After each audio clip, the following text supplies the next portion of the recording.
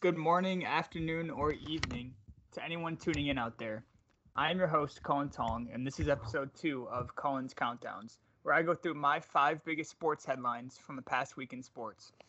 We've got a lot to talk about this week, and we will every week, so make sure you're tuning in every show to hear my takes, and know that if you are, I greatly appreciate you.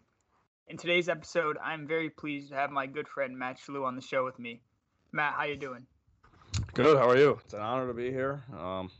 Miss talking sports with you and all the guys, so it's good to get back. And thank you to anyone out there listening to us. Yeah, I'm doing good. We got a lot to talk about, and I know that you're ready to talk some sports. So with that, ladies and gentlemen, this is Colin's Countdowns.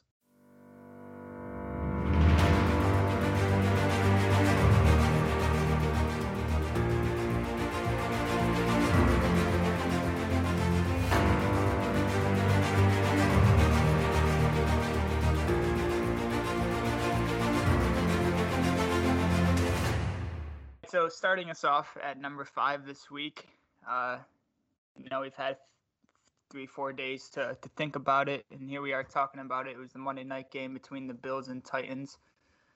Not the outcome that the Bills wanted. Us as fans, not the outcome that we wanted. And the Bills dropped to 4-2. Matt, initially, what were your original thoughts after that 4th and 1? Josh slips. What were your thoughts going through your head? Well, actually, where I was watching here at school down at St. Bonaventure, we had a bunch of Bills fans watching, as you'd expect. And right before the play, one of my buddies made sure, in case it didn't go right, he's like, everyone agrees with this call, right? Everyone was in agreement. So going for it, that was the call. It's kind of like get it out of the way in front, because no matter what happens, we're not gonna turn around and say, well, you should have just kicked it, because obviously hindsight's easy to do that. So we all got that out of the way. I like the call, and I like the call because you're taking, the way I look at it, we've seen Derrick Henry score many game-winning touchdowns in overtime, and that's because of the way that he runs defenses down as games go on.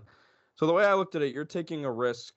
It's kind of a 50-50 shot. You're either betting on yourselves to get the first down and ultimately win the game, or you're putting your luck in the fate of a coin toss, because I think if they lost that coin toss, they'd lose the game, because like I said, the way Derrick Henry was turning up as that game comes down the stretch. So that's one of those things where if the Titans got the ball first, I think they would have scored 6 and ended it. And that was definitely in Sean McDermott's mind and going for it. So that's why I liked it, because I'd rather take my chances with gaining the half a yard or whatever it was. So, I mean, it was just unfortunate the way it happened. But I don't know. Nothing. I don't hate the call, and I like the aggression. I still think that they're a better team than the Titans. I think the defense is a lot better than what they showed last week. Because, we saw what they did to the Chiefs the week before, so it just kind of sucked how it happened. But I like the call, and that's really all I can say about it. Yeah, I like the call as well. The only issue I had was early in the first quarter when they had chances to go for it inside the 15-yard line and they kicked the chip shot field goals. I'd like to see the aggression there. We saw them go for it at the end of the game, and I looked at my dad came over and watched the game, and he said, that's a great call. I like the aggression, just like you said, Matt. But where was it in the first quarter? Because if you do that early and you go for it then, those weren't 4th and inches, but they were 4th and 2, 4th and 3.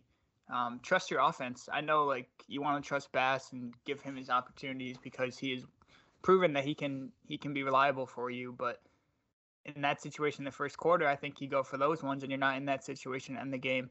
And like you said, Derrick Henry, they showed that graphic on the broadcast about how he averages nearly 1.5 yards more per carry every quarter. And the Titans, scored 6 or 7 straight drives. They win the coin toss. You're losing the game, just like you said. I agree with that.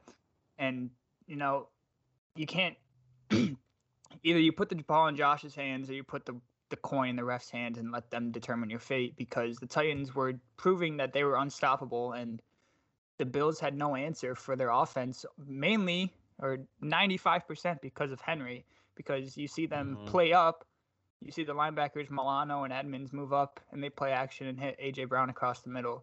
And if you see them drop back, it's going to Henry every time. So I like the aggression, and I want to see that more going forward. I hope that play call doesn't alter what McDermott does if he ever gets in that situation again, especially if it comes to the playoffs. You don't want him trying to kick the field goal and you lose a playoff game in overtime because of a coin flip. But this game drops the Bills to 4-2. Titans go to 4-2. Now they're ahead of the Bills in the AFC with the Ravens at 5-1 in first place. How do you see this game like shaping what happens going down the line for the Bills and their AFC seeding picture? I mean, luckily I went through it the other day, and I mean we've looked at the schedule all year long, and the Bills actually, besides that game in Tampa at the Bucs, they have a pretty easy schedule. The Titans do too, virtually, because I mean they play in kind of similar to the Bills. Their division's not the strongest. I mean they already played the Colts once. They're probably the main competition, but then I mean they still got the Texans and Jags. So yeah, it just sucks that if you end up tied with a team like that now, they edge you out. So now you got to look to win one more game than they do, and obviously you still have the Ravens. Chargers are there too, even though they did take a pretty brutal loss last week to a team like the Ravens, who that's a big win for them now, because if they end up tied, obviously the Ravens will get it. And I mean, you still got the Chiefs that are going to come at some point, and I don't know. It's a big opportunity for the Titans again this week against the Chiefs. They can really open up some eyes, because I feel like they kind of lost early, especially losing to the Jets, and guys were like, "Oh, this team's really not for real." If you can beat the Bills, then you could come out and beat the Chiefs. Both home games for them will fire up their crowd. Obviously, two huge wins, because I would say that I mean it's hard to discount the Ravens, but I'd say that the Bills and Chiefs are probably still the top two AFC teams, like given all that the Chiefs have gone through, because I think they'll still be there in the end. And I mean, I think we'll start to see it this week. But yeah, if you can win another one there, if you're the Titans, I mean, that's big, because, like I said, this is the team that lost to the Jets a couple weeks ago, and everyone kind of like, oh, there they go, like kind of threw them aside. And so I don't know. I mean, they could still be. I mean, as long as Derrick Henry's running like that, they'll always be a threat in the AFC and anywhere they go after that. But I don't know. Their defense wasn't great, but it made stops when it had to, and whether that's via Josh Allen slipping or whatnot, that's still a stop in the book at the end of the day. So yeah, they won that game. They proved that even though they weren't the better team, they can still figure out a way to win. The only reason I look at the Titans as a team that I don't think can edge us out is because, like you said, they have the Chiefs coming up this week, and they still play the Rams, the Niners, and the Steelers, who,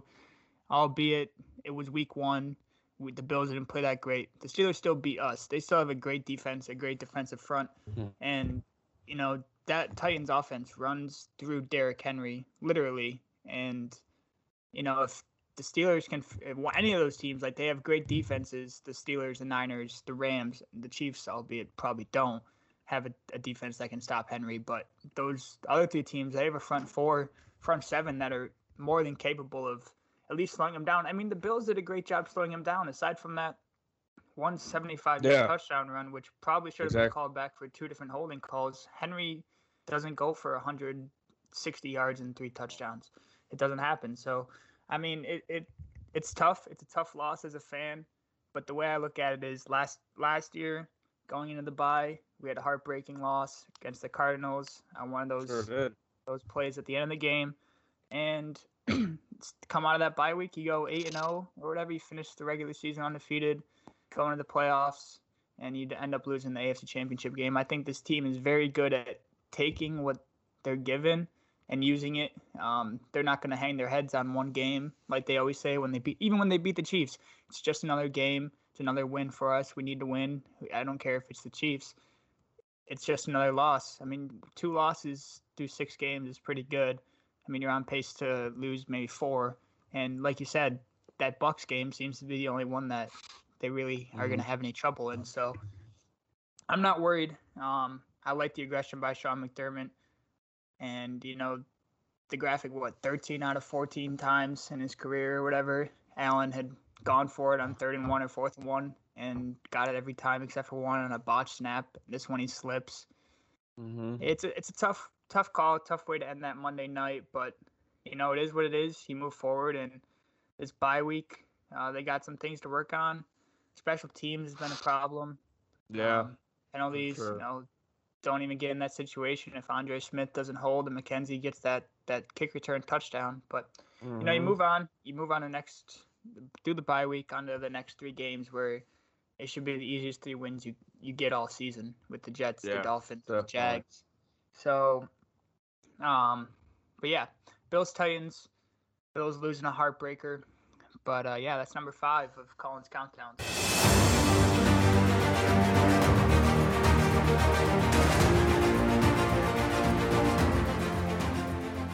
We're going to move into number 4 here.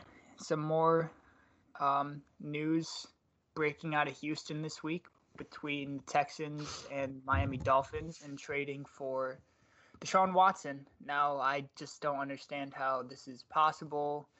I get that he's not on the NFL exempt list, so technically he could be playing for the Texans if he wanted to, but coming out again here for feels like every other week we're hearing something new. Oh, the Dolphins and the Texans are close to another trade. What are your thoughts on this, Matt? Like, it's bizarre that he's even able to like be traded, be playing, and I don't think he's going to play this year. Sorry, if he goes to the Dolphins in the next week or so, he's not going to play this season. But if this investigation keeps going on and he gets a chance to play, I just look at the Dolphins as that contender now in our division. Yeah, I mean, I could be absolutely completely wrong, but I would just assume that a suspension's coming once he gets traded, because like suspending him now would do nothing, because like the Texans weren't going to play him anyway, so he'd be sitting there fulfilling a suspension in doing what he's supposed to be doing anyway. But it's also hard to issue a suspension when the investigation is still ongoing and not complete, because you don't know how much you're suspending him for. So that's why he should be on the exempt list, like you said, because it's just crazy that a team can talk about trading for a guy like this. I mean, they watched Tua go out there week in and week out. I mean, I know he's been hurt, but he came back and he had an okay game. He threw for over 300, a couple bad picks, and it's like, and now all of a sudden those rumors just spark up again. And if Tua goes out there and doesn't play outstanding again this week, there'll be another rumor on Monday morning. And it's like, it's just, I mean, I'm not going to take it seriously until it happens. At this point, it's ridiculous. And like you said, it's ridiculous that he could even be traded, because like, how do you know what you're trading for? I mean, you could easily trade for him and the investigation could go in deeper. It could be even worse, and he may never play again. So it's like, I don't know. Like, it's hard to trade for someone until that investigation's done, until you know what kind of punishment he's going to have. And that's why it's interesting to me. And then there's the aspect of now Tua being thrown in the trade with a third team like the Washington football team, because Houston doesn't want him, whether they go the Davis Mills direction or probably draft a guy this year in the top 10, which is what I assume they do. So it's like, they're like, yeah, we don't really want him in return. Actually, we're good now. So now you got another third aspect that's making it even more complicated. So it's like, I don't know. It's like I said, I won't believe anything about it until I see it. Mm-hmm. And I don't know did you see what Brian Flores said about Tua? He said he's our guy. We're moving forward with him. Like, I do not believe that for a second. Like, I understand like all the off the field issues with Deshaun Watson, but if you get the choice between Deshaun Watson and Tua, like a million times out of a million times, you're taking Deshaun Watson. And it's just, I don't see Watson playing again. I really don't. I think like you don't. No, at this point, it's so hard to. It's like I don't know. Yeah, you get that many allegations against you. It's even if 3 of them are like proven to actually be true, and 22 of them are 20-some, yeah, 22 of them are false. You still have 3 allegations against you that were proven to be true.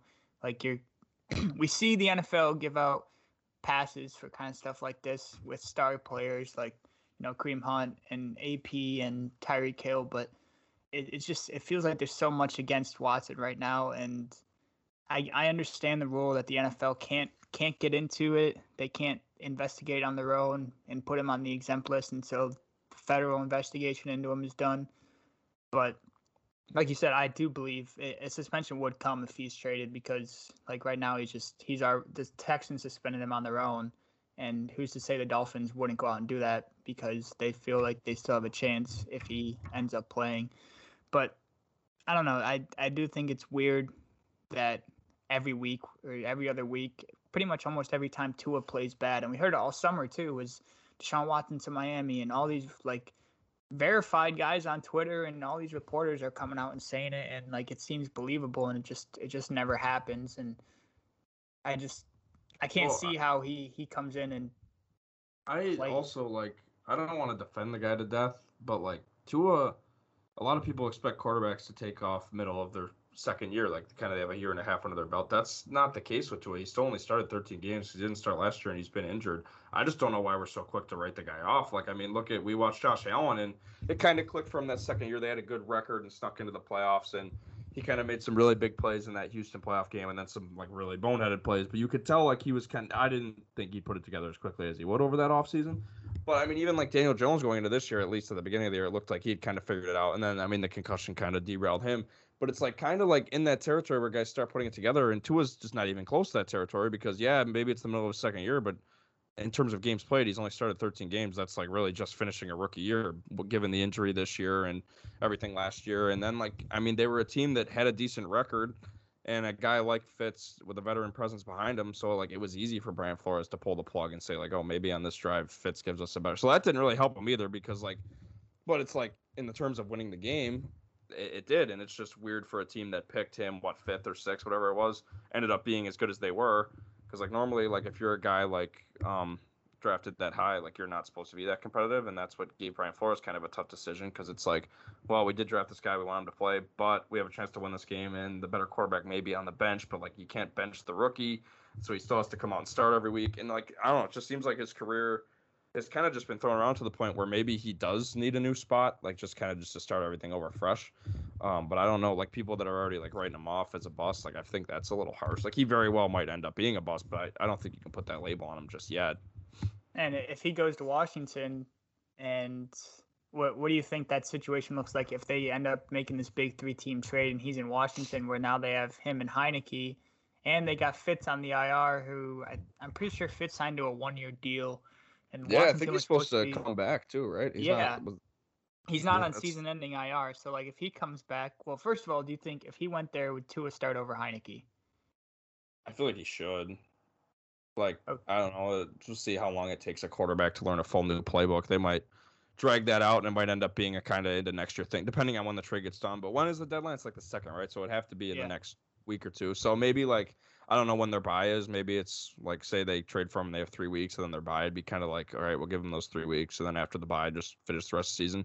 Could depend on what the record is too. Heineke could start playing like, oh, they brought Tua in, now all of a sudden Heineke's on a new level. Maybe they start winning some games, and I think they're 2-4, and they play like the Packers this week and then the Bucs next week. So you can probably write them off, especially the way the Cowboys are playing in that division. But yeah, I don't know. Like that's interesting because like I feel like they should, because Fitz, like you said, is going to be around forever. He has a 1-year deal. He probably won't be back. And Heineke, at times he's looked like there's a small chance he could be the long-term guy. At other times it's like, oh, you understand why he went through all the steps he went through to get here. So it's like, yeah, I think Tua would have to be their young franchise guy in their eyes. At the same time, you want him to play this year because you want to see if he can be competent. Because if not, you're going to have a top 10 pick, and it's like, okay, maybe we'll just kind of like how the Dolphins traded for Josh Rosen. They gave up a 2nd-round pick from that night of the draft. The year following, and then they ended up getting Tua a year later anyway. So like maybe it's like, yeah, we'll give him a chance, and it sucks because it's going to be like a small 6 to 8 game window for him there if he goes there. But that's just the business. And if he looks well in there, they're like, okay, maybe we can draft elsewhere with our pick. But if they need a quarterback, they're going to need a quarterback, and they'll go from there. But it just seems like his clock of expectations just went way faster than other rookies. And I get, because of injuries and because they were a good team, because like now they had a decent record last year. They had expectations coming in this year, and I think they've performed this year more to what that they were supposed to be last year. But since they made those expectations for themselves, it seems all the worse. Yeah, and the Dolphins, they missed the playoffs by 1 game last year, and everyone came into this season like, oh, if the Bills aren't going to run the table in the AFC East, who's going to be there to stop that from happening? And everyone said it was going to be the Dolphins. I mean, yes, we didn't know what Tua was going to be like. Fitz came in and won a couple of those games last year, but he's not there anymore. But that defense was supposed to be really good. They have a top 5 corner, top 7 corner in the league, and Xavier Howard, good front 7, and like decent weapons on offense. They went out and got Jalen Waddle, who's supposed to be, and he's proven it right now, I think, that he's better than Devontae Smith. He was the number 1 guy on that Alabama offense before he got hurt, and Smith went on to win the Heisman.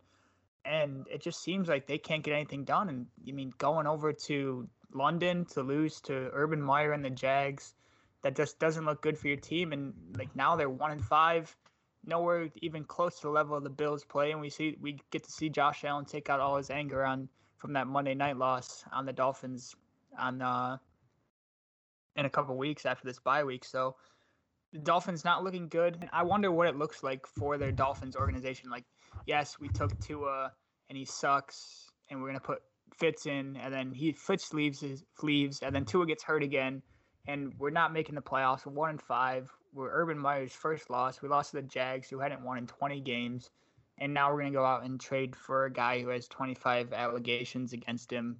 It just doesn't look good as an organization as a whole. But, I mean, I guess it's not on them really. It's all on Watson, who was number 4 on Collins Countdowns here today.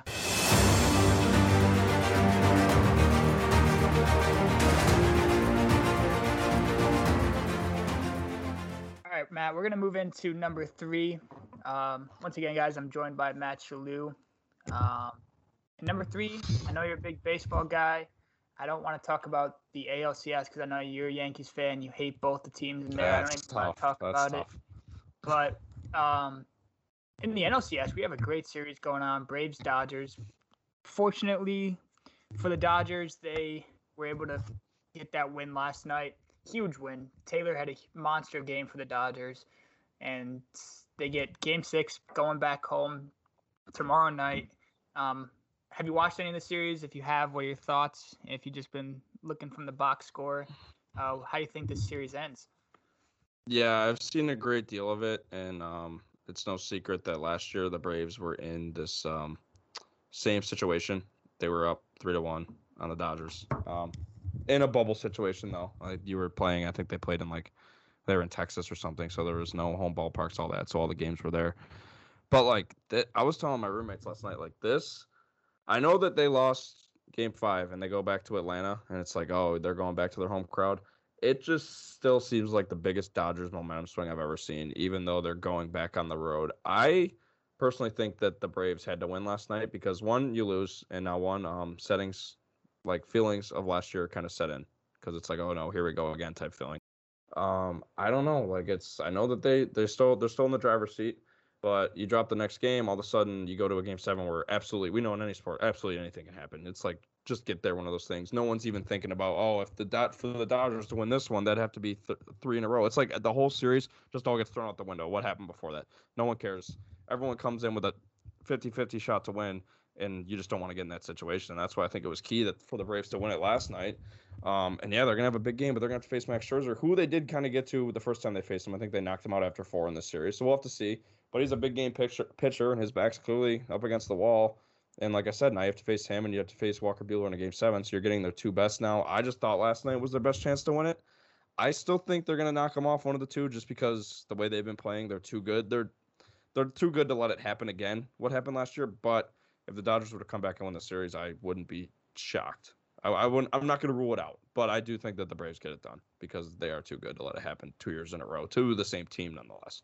Mm-hmm. Yeah, and they deserve a lot of credit for what they've been able to accomplish this season.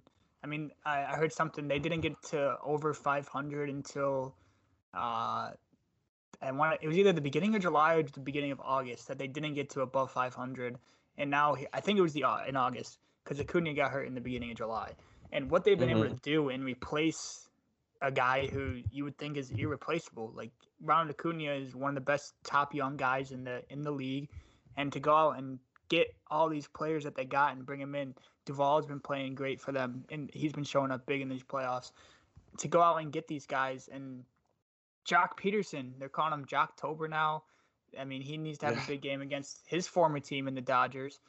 But yeah, it's been pretty unbelievable to see what they're able to do, and I really for that reason, I don't want to see them go down again, just like how it happened last year. And like you said, they got to go out and they got to face Scherzer and Buehler, who are 2 of the top pitchers in the game now, both on the Dodgers.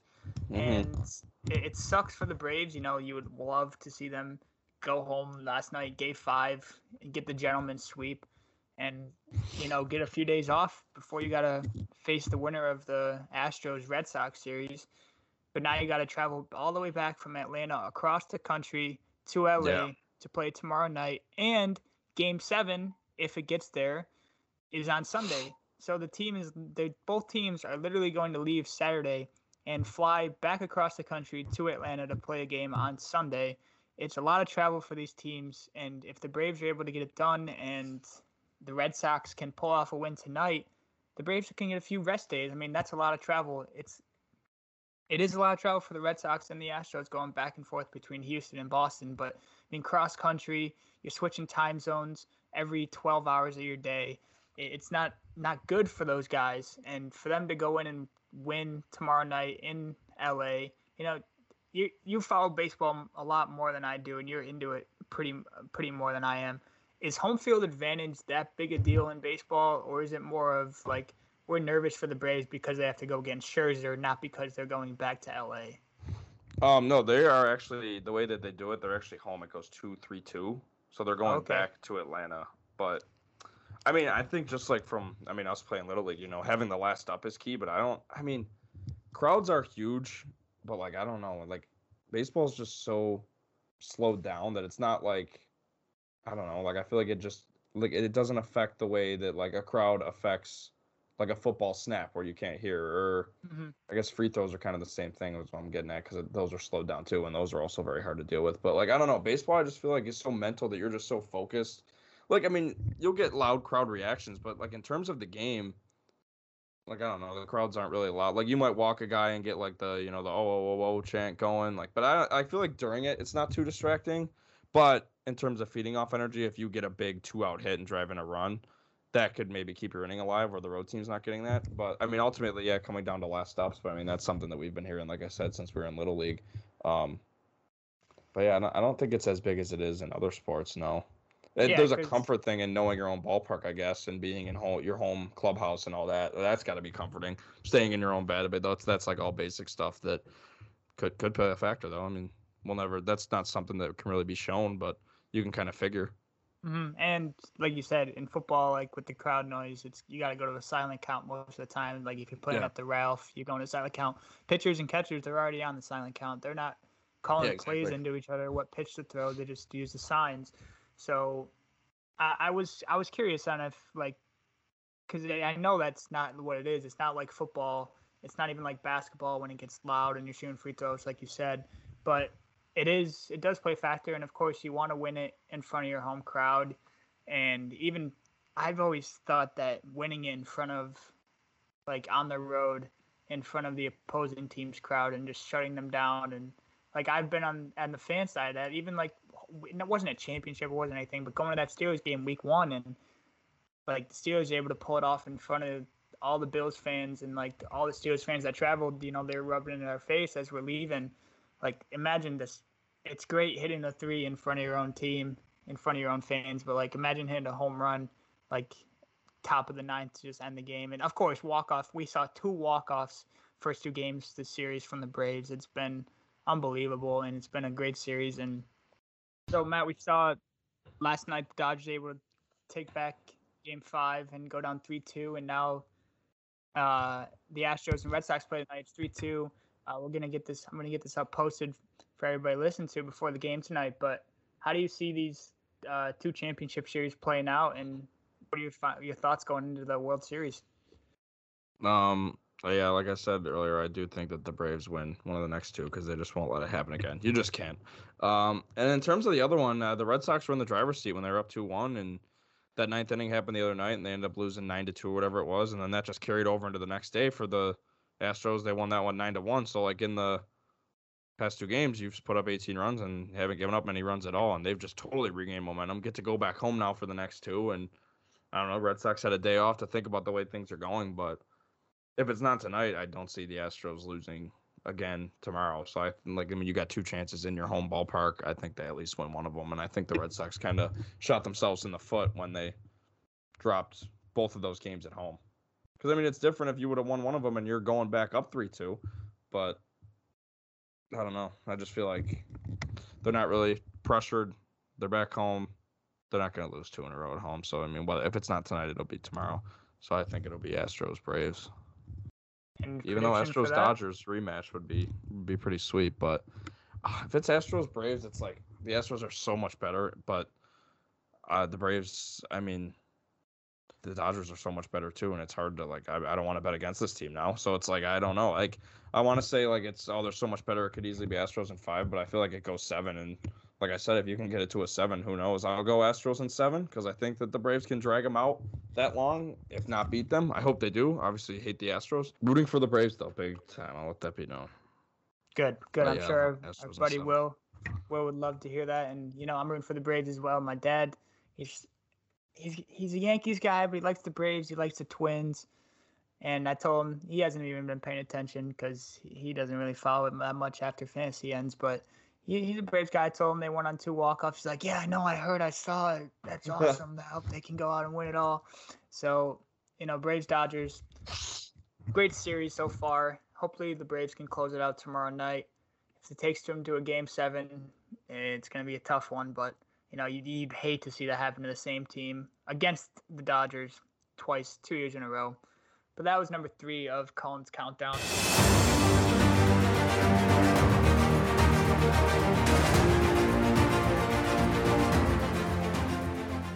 As we move into number 2 here, this one kind of sucks for the sports world. It's not death or anything. Don't get that depressed or anything if you're listening. But Ole Miss versus Tennessee, that game, great game. Forgot to mention this too. Sorry, before we get into number 2, in that Astros Red Sox game series, every game so far has hit the over. The over-under line is set at 9 tonight. I took the over. I've heard that stat last night. I took the over. I hate both teams. Like you said, Matt, we both hate both teams. Don't care who wins, but the over is hitting every game. So if you want to go out and bet on that, go ahead. That's one thing you can root for is runs. I mean, you don't care which team wins, and like you said, it's hitting all 5. There's no reason to believe it'll stop. You don't want to be that one guy that's like, oh no, tonight it stopped. Like, you might as well ride it while it's here. And yeah, I like that. Yeah, all right. So we'll get back into this. Number 2, Ole Miss Tennessee. Great game. Ole Miss comes out on top, and as the game is ending, both teams have to be cleared from their benches, not in a fight or anything, just because the fans are getting a bit too rowdy, throwing stuff on the field. And Lane Kiffin gets hit with the golf ball. He gets a water bottle thrown at him. He's got 6 security officers right next to him as he's walking off the field. I mean, just a bad look for Tennessee. I saw today they were fined $250,000 by the NCAA for their actions. It's not the team, it's not the athletic department or anything, the fans, it's all those kids, all those drunk college kids. I've been there, you've been there. But not a good look for Ole Miss or Tennessee, not a good look for college football as a whole in one of these big games here, Matt. Yeah, no, that's just, I don't know. There's no words. There's no reason for any of that. And it's like one of those things when you're doing it, it's like, what are you hoping to get out of it, besides a fine? It's like, oh, if you want to be fined, yeah, go ahead and do this. But obviously that's not the end goal. That's what's going to happen. Everyone knows that's what's going to happen. It's like when you look at the same idiots that run out onto the field and end up getting banned for life. It's like, okay, cool. In the moment, yeah, you're on the field, but I don't know, but even throwing stuff, you don't even get the glory of being the guy running on the field. I don't know. It's just one guy did it, and next guy next to him did it, and all of a sudden it's the wave. It's spreading all around the field, and there's stuff flying absolutely everywhere. But I don't know. There's no reason for it. It's kind of absurd. And when I saw the highlights on SportsCenter late Saturday night of that game, I'm like, is this is really going on right now? And they end up having to delay it. What, it was 20, 25 minutes or so just to play the final minute and a half or whatever it was. That's ridiculous.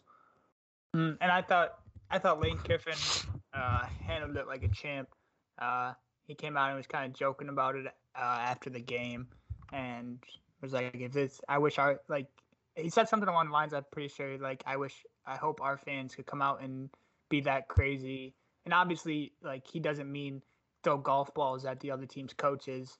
But that atmosphere in Tennessee is crazy. I mean, Ole Miss ends up winning 31-26, super close game. Pretty big rivals, and for that just to happen, it's a bad look for college sports. It's a bad look for the school of Tennessee, and I hope that, like you said, those guys don't get the glory. You barely can even see who throws stuff. But I hope some retribution is paid for by the students because, yeah, Tennessee, they're the ones that have to pay the fine. It's not those students, say they pick out, say 1,000 students to split the fine or whatever. That's not going to happen. But those students, if they can be found and figured out who it was, I'm sure in the world that we live in today, I'm sure whoever threw the golf ball that hit Lane Kiffin is probably bragging about it at first. His friend sitting next to him, he probably said, hey, watch this. I'm going to throw this ball at the head coach. Get it on Snapchat, save it. I need to have this video for the rest of my life. And that's going to be out there somewhere. And I hope, it's just a bad look. Not what you want to do. Big game. And I love the energy. I love the rowdiness. But, looking at these pictures, water bottles, cans. Yeah. Who brings a golf ball into a freaking football game? Like, why do you even that's a have better that? question. It's like, how did that even get there? I didn't even think of that. It's like, I don't know. That's something that just shouldn't get through security. Because, like, what are you gonna do? The only thing you can do with it is throw it. So, Yeah. and So I they mean, did. maybe Here that we was his are. plan going in. See what happens. But like, yeah, I see the cans, I see the bottles. I understand that you buy those at concessions, yada yada Yeah. yada. Lane Kiffin did catch a water bottle as he was walking off the field. I thought that was pretty athletic of him, kind of like a third base coach or a first base coach catching a ground ball off a foul ball. But I just don't. How do you get a why? Why do you bring a golf ball? What is the? You just come from golf practice? Like, why are you throwing golf Yeah, balls I out don't there? know. I have Um, no idea. It makes no terrible, sense. terrible look for Tennessee. Good look for Lane Kiffin in the way he handled it. It's not like he retaliated and like turned around and whipped it right back at somebody. That would have been pretty Yeah. funny. Not good though at all. But he handled it pretty well. Ole Miss, Bo Nix. It's pretty. Wait, it's Bo Nix? No, he doesn't go to Ole Miss. He goes to Auburn. I thought this game was pretty good, but the way that it ended, it just takes away from the game. I mean, this game is 31-26, huge game, and we're not even talking about the game itself. Everyone, all they want to talk about is the rowdiness of the fans and the immaturity of those college kids. And it's like, come on, you guys are here to see these amazing athletes play, your peers, and you have to go out there and take their spotlight off them. It's just, as the Tennessee chancellor said, she's astonished and sickened by the behavior of some Vol fans at the end of tonight's game. And yeah, it is sickening. It's not what you want to see. You guys are here supporting a game you love, a team you love. Don't go out there and take out, because you lost, you're gonna throw a golf ball at the other team's coach. Like, if anything, I'm not conveying this or whatever. I don't want this to happen, but maybe throw a ball at the coach isn't the reason you guys lost. Maybe you should throw it at your team's coach. Your team's coach lost you the game. Your team lost you the game. It wasn't the other team. Throw it at them. But Ridiculous. Yeah. And like you said, that's the worst part about it. It does just take away from the game because now no one's talking about. It's like we forget the game even happened because that's the bigger story clearly, and that just takes over. Mm-hmm. All right, so that was number 2, Lane Kiffin and the Ole Miss drama against Tennessee last week. Speaking of drama, we're gonna move into number 1. And Matt, that's an understatement. I know you've been bashing this guy since he's been in the league. I know. I don't know if you have a hatred for him per se, but I know you no, I mean, I hate him. I have his jersey for some reason, so like it's kind of a weird thing. Same with Kuzma, and I had to give that was a lost bet, so that's different. I don't know why I have a Ben Simmons jersey. I just do, but oh man. Yeah, so Ben Simmons walked off of practice, slammed the ball down. Doc Rivers asked him multiple times to get in the drill. He didn't want to. He slammed the ball down, walked out, got suspended for their opener the other night. Had a meeting with the team this morning, I think it was, and he came out and said that he is not mentally stable enough to play basketball for the Sixers. Matt, what are all your thoughts on this? Like, this man has the greatest opportunity in the world, something that we'd all love to be in his shoes and playing professional basketball, getting paid that amount of money to play a game, and he can't respect his coach and his organization. Well, I'm glad today he finally had the, courage and adultness in him to talk to the team because he hadn't done that, and it was like kind of becoming a joke. Like, I don't know, just the videos of him watching. He was practicing in sweatpants. Clearly had some large item in his pocket too. He was practicing. Can't really tell what it is. People were saying it's his phone and stuff. His pocket's like this big. I don't know if it was like, I have no idea. But it looked like maybe a water bottle or something. So like if you're practicing with stuff like that in your pockets and sweatpants while everyone else is in their shorts and their game stuff, so you didn't want to be out there. You could tell it from the video. The next day is what we're talking about. That happened. Then, he stays away for a day, whatever. Comes in, apologizes today, says he's not ready to play. Tobias Harris actually tweeted, kind of told everyone to butt out, and when he's ready to come back, we'll accept him for a brother he is. That's whether he really feels that or not. That was very well said, and someone had to say it. But I don't blame Embiid for the other day. I mean, that was his initial reaction because they interviewed him right after it happened. Like, yeah, what do you want him to say? Like, he straight up said, I don't care about that, man. I'm sick about hearing it. He's not here. We are. He's like, we have good chemistry. We don't need someone like that doing stuff like that to ruin it. And it doesn't help. Maybe it hurt his feelings, too, that besides the fact Tyrese Maxey stepped in for his first start as a point guard and averaged 20, or he scored 20 and 5 and whatever he did, and they won the game by 20 points.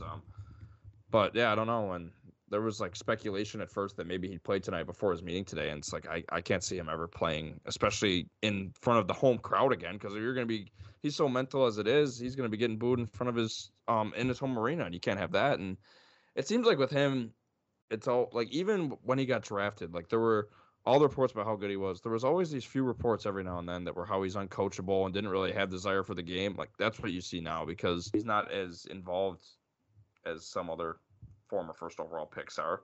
Like, I mean, they dedicate their life to get to that point. It's like he's like, yeah, I'm good at it. I like doing it, but I'd do other things if I could, kind of thing. Like he's like more for the money than the game, which is weird because usually the money just comes with the game. You get to be a number one pick because you love the game so much that you dedicate that much. It seems like he was just kind of blessed with the talent and was like, oh yeah, whatever, I'll use it. And now that it definitely all the things that people have said definitely seem to stand out because that's what it seems like now. Yeah, and he's like you said. Usually the guys, they love the game. They don't. I mean, yes, you want to make that paycheck. Yes, like that's you're set. You're set for life. You make the NBA, you get a contract. You're set for life. But you still love to play the game of basketball. And what are your takes on this guy coming out in the summertime and we see him cashing threes, but then we see him like in the games. I feel like we see it every summer. Like, oh, Ben Simmons is working out, and look at him like walk up 2 feet inside the half court and drill a three, and then you get to the NBA playoffs and you're scared to take a shot 2 feet from the rim over Trae Young. Like, it seems like he just doesn't care, and I don't want to say it's becoming a trend, but like I know like in Brooklyn, like the same thing, Kyrie Irving, not now, and I talked about this last week on the show, was I guess he can do what he wants, like in terms of that. And, we don't know Ben Simmons' side of the story. We don't like exactly know what he's going through. If he's not mentally ready, maybe he's got something else going on in his life. But like, dude, anyone else that doesn't play in the NBA, even the guys on the last guy on your bench would do anything to get their chance. And Maxey went out and took his chance by the neck and strangled it, and he performed well enough that the Sixers, I mean, trade talks have been around Ben Simmons all summer, and I mean, maybe seeing how Maxey played that first game, we'll see how like he goes. If Simmons just doesn't play for even a month, they'll be quite confident that they can trade Ben Simmons and be fine with who they have and even what they get. I mean, now with all this coming out about Simmons and how he's uncoachable, and Doc Rivers, one of the most respected guys in all of basketball as a coach. You don't respect him. Like, how is another team going to trade for you? But I guess, it's kind of the same thing with Deshaun Watson. You got all this stuff against you, and yet there's somebody that wants you. But with all this stuff going on, former first overall pick, guy's a 6'8" point guard.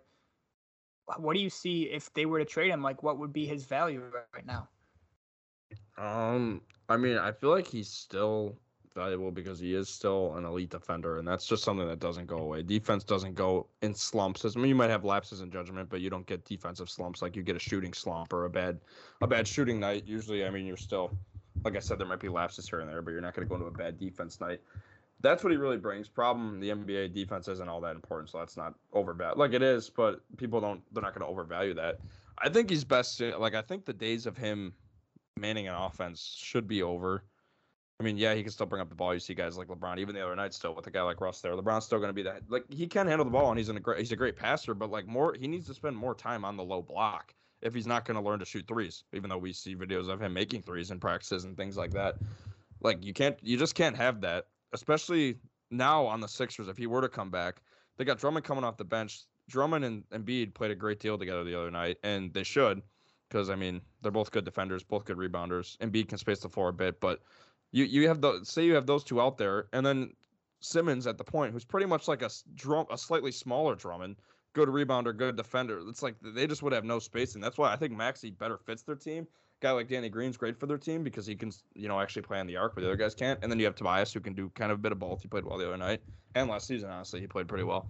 It's like I just don't see the fit there anymore, especially all that's gone on and all that they've watched him do. They watched him get kicked out of practice. Like where's the respect there? Like he clearly doesn't respect them. Like they have to, when he left the room, they had to all look at each other and laugh. Like I don't like that's. It's like the scene out of Coach Carter. Like, you don't expect stuff like that to happen in real life, and it did. So it's like I can't see him going back there, and I don't know where he'll go.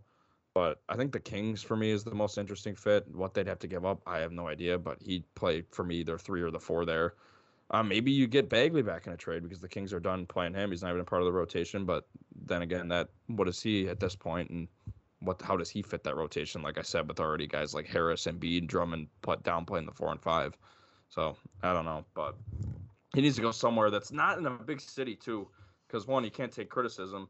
Sacramento's a good place because I feel like their fans will just do anything to get in the playoffs. They won't be critical, and you can't trade him to like an LA or something because I feel like he's more of a not a party guy, but like a, I don't know, social guy than anything. Like, that's just too distracting, and I guess that's part of the problem in Philly. But I don't know. I just don't see anyone who's gonna be bending over backwards to want him, given the way he struggled then last season and the stuff that he's pulling now. It's like people don't jump to trade for that kind of stuff.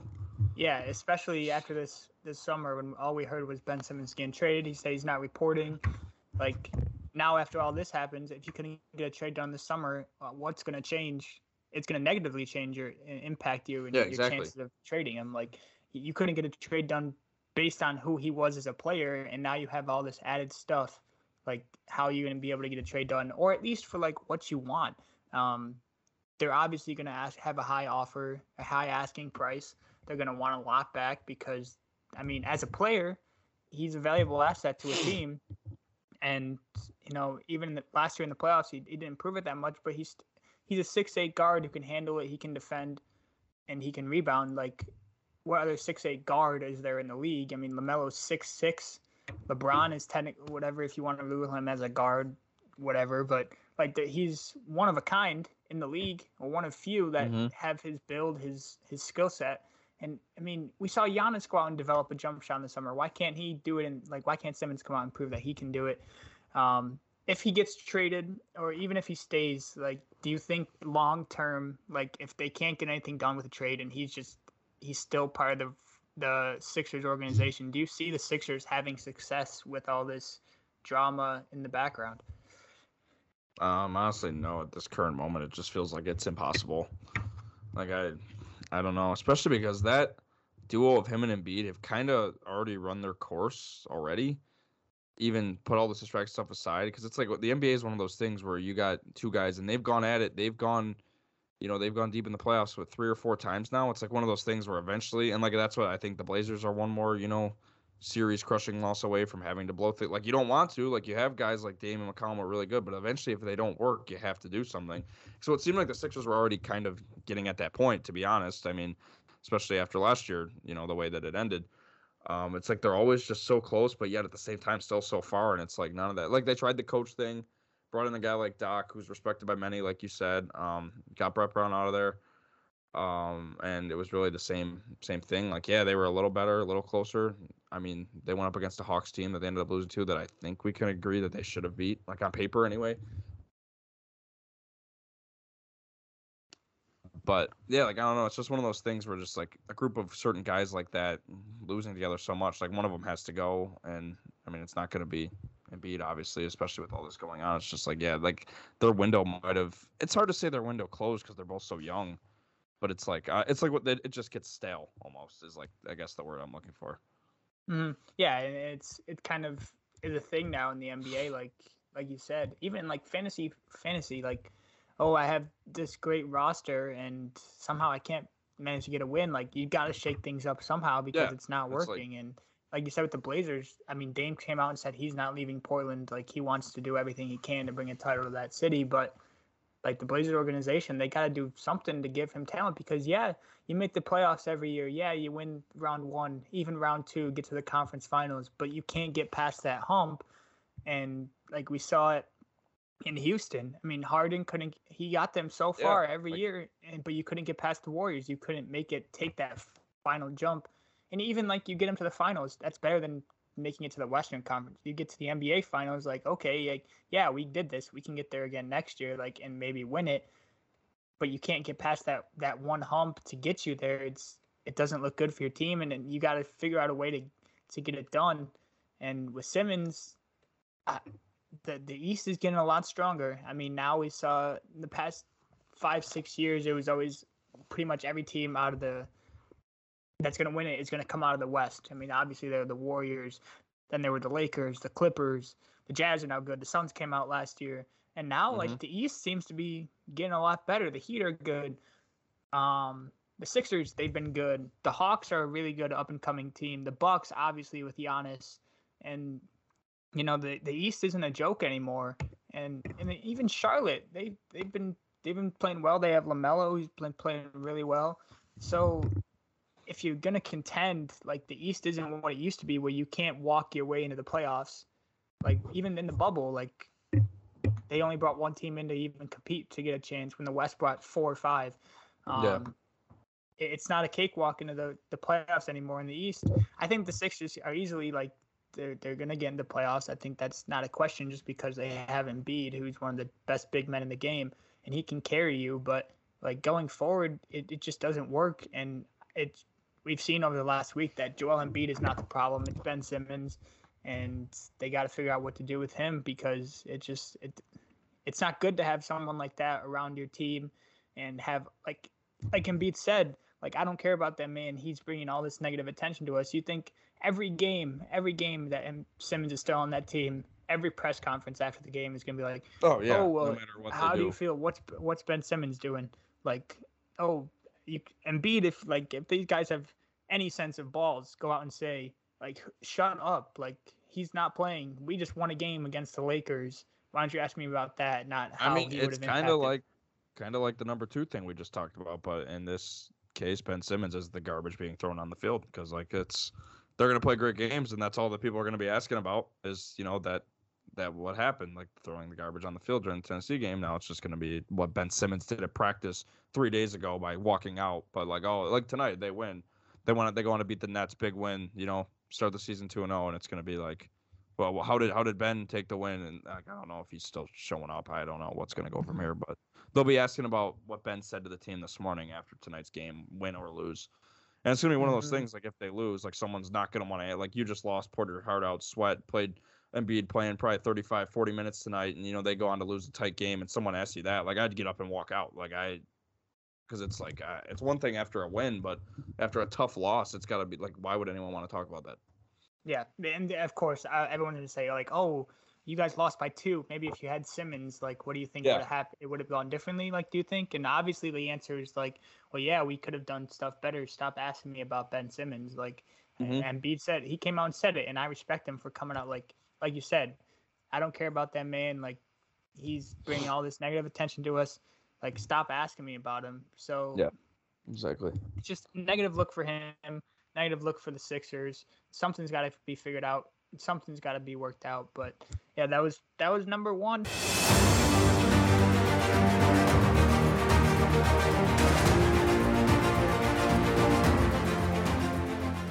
A lot to talk about this week. We talked on Bills, Titans, Deshaun Watson, the NLCS, Lane Kiffin, and all that trash thrown at him, and then Ben Simmons, who we just said is probably the trash being thrown at all the players, and not talking about the game. But thank you all for listening.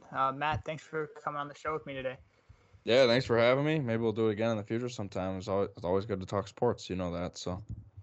Oh yeah, best of luck to you down at Bonnie's. Keep putting that work in. Yes, sir. Thank you all for listening. Tune in next week.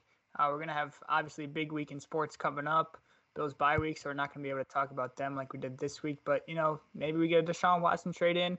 World Series will be set by this time next week, and we'll see what happens in this next week of sports. For Matt Shalou, I'm Colin Tong, and thanks for joining me on Colin's Countdowns.